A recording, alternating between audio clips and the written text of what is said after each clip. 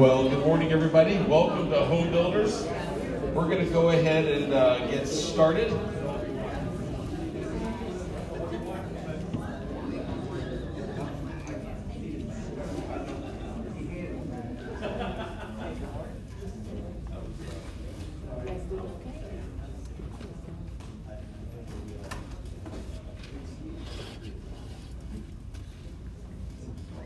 If you would, take your Bibles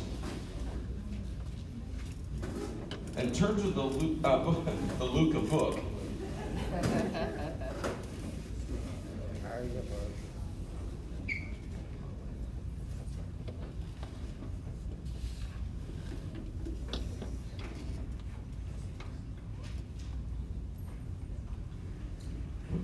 Not too far.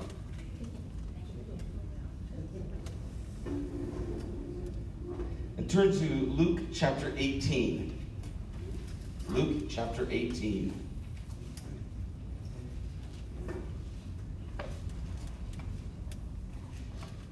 We're going through a series on the questions that Jesus asked, specifically surrounding the resurrection, the death, burial, resurrection of Christ. And this obviously is not in relationship to that, but it's a question that Jesus asked. And I want to, hopefully it will challenge all of us today as we consider this. Luke 18, starting at verse 35. Luke 18, verse 35. As Jesus approached Jericho, a blind man was sitting by the roadside begging. When he heard the crowd going by, he asked what was happening. They told him, Jesus of Nazareth is passing by. He called out, Jesus, Son of David, have mercy on me. That's an important phrase here. Jesus, Son of David, have mercy on me. Jesus stopped and ordered the man to be brought to him. When he came near, Jesus asked him, now this is the question that I would like to pose to all of us this morning. What do you want me to do for you? What do you want me to do for you? And here was his response. Lord, I want to see, he replied. Jesus said to him, receive your sight. Your faith has healed you. Immediately he received his sight and followed Jesus, praising God. When all the people saw it, they praised God. Then it just moves on. It goes on to the story of Zacchaeus. I think this is an interesting perspective here as we start this off, because what do you want me to do for you? I want my sight. Okay, you got your sight. Now the question I asked this morning, now that was, see the thing is that was his immediate specific need, right?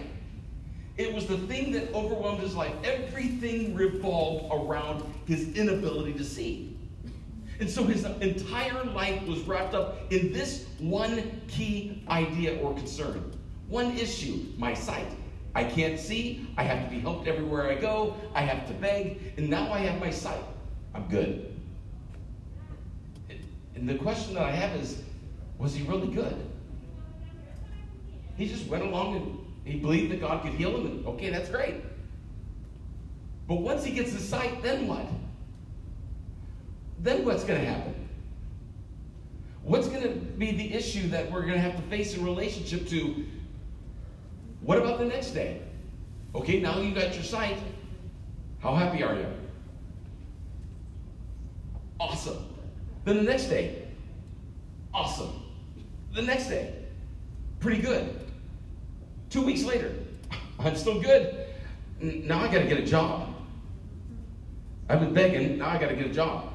Because they're not going to give me any money because I have my sight now. I got a problem. I was able to beg because I had an eyesight problem. Now I don't. Now what do I do? Is his immediate need, was that really his ultimate need? See, sometimes Jesus gives us exactly what we ask for. He gives us exactly what we ask for. Is that exactly really what we need? Is sight alone? Yeah, it's an awesome thing. It's great. And yet at the same time, we question this reality of what's going on. Is that really his greatest need? And was it truly satisfying? The answer is no. That's not ultimately what's going to satisfy him. And so because of that, because of this reality, Jesus gave him exactly what he asked for and nothing more. And he just moves on and meets Zacchaeus. Here's the question for us as we begin our class today. What are you asking from God? And is it really what you need? Is it really what we need? We ask things from God. But as Pastor Charles taught us today, do we really have an eternal perspective on what we're asking for? Let's pray. Father, in the name of the Lord Jesus, I thank you for this day, and I thank you for your love and your mercy and your grace. Thank you for everyone who's taken time today on this beautiful day to be here to listen to your word. And I pray that we will be an encouragement to each other, we'll be a blessing to each other. Thank you for their faithfulness, and I pray for those that couldn't be here today because of many different reasons. Some who were traveling, some who were sick. Lord, I do pray for David Kim Smith, who is struggling with health, and Tim and Vicky, who are in Pennsylvania helping their dad. And God, there's just so many that are doing things right now. I pray your blessing upon them. Bring them back safely to us again. And I pray that we'll just have a great day today. But Lord, above all, help us to remember when we ask, help us to not ask for the wrong things, but to have an eternal perspective on our prayers. Pray your blessing upon class and everyone who takes so much time to serve and work in here. And I pray that you would just honor and be honored and glorified by everything said and done. In Jesus' name, amen. Yes?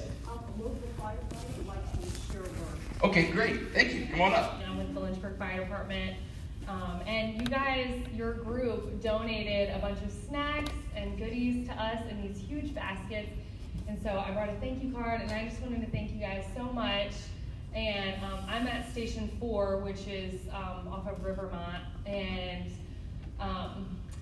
so we, some days it's pretty busy and we don't get the chance to eat. And the department actually recently supplied us with our own little backpack things, and we have like COVID supplies, like masks and things like that in there. But we all were like, the number one thing is snacks, right? So we all have gone through and like picked out, and there was such a great variety, and there was some health stuff for some of the crazy people that don't like some of the good stuff. And so there was really just something for everybody, and we just really wanted to say thank you so much. And we really appreciate that. And then I talked to a couple of the other departments, other stations, and one of them actually went on the death of a child this week, and so they were just talking to me because I brought the card around for everyone to sign, and they were like, the other day, like that call just hit at just the right time in the day of the fact that they weren't able to have lunch afterwards, and then you have to do debriefing after things like that. And just to be able to have something to kind of just grab and hold you over, or if you're kind of in that moment of sadness and trying to process those things, and you don't really want like a heavy meal, and certainly, no one wants to eat my cooking, because we'll all end up in the back of an ambulance, and it won't be for work.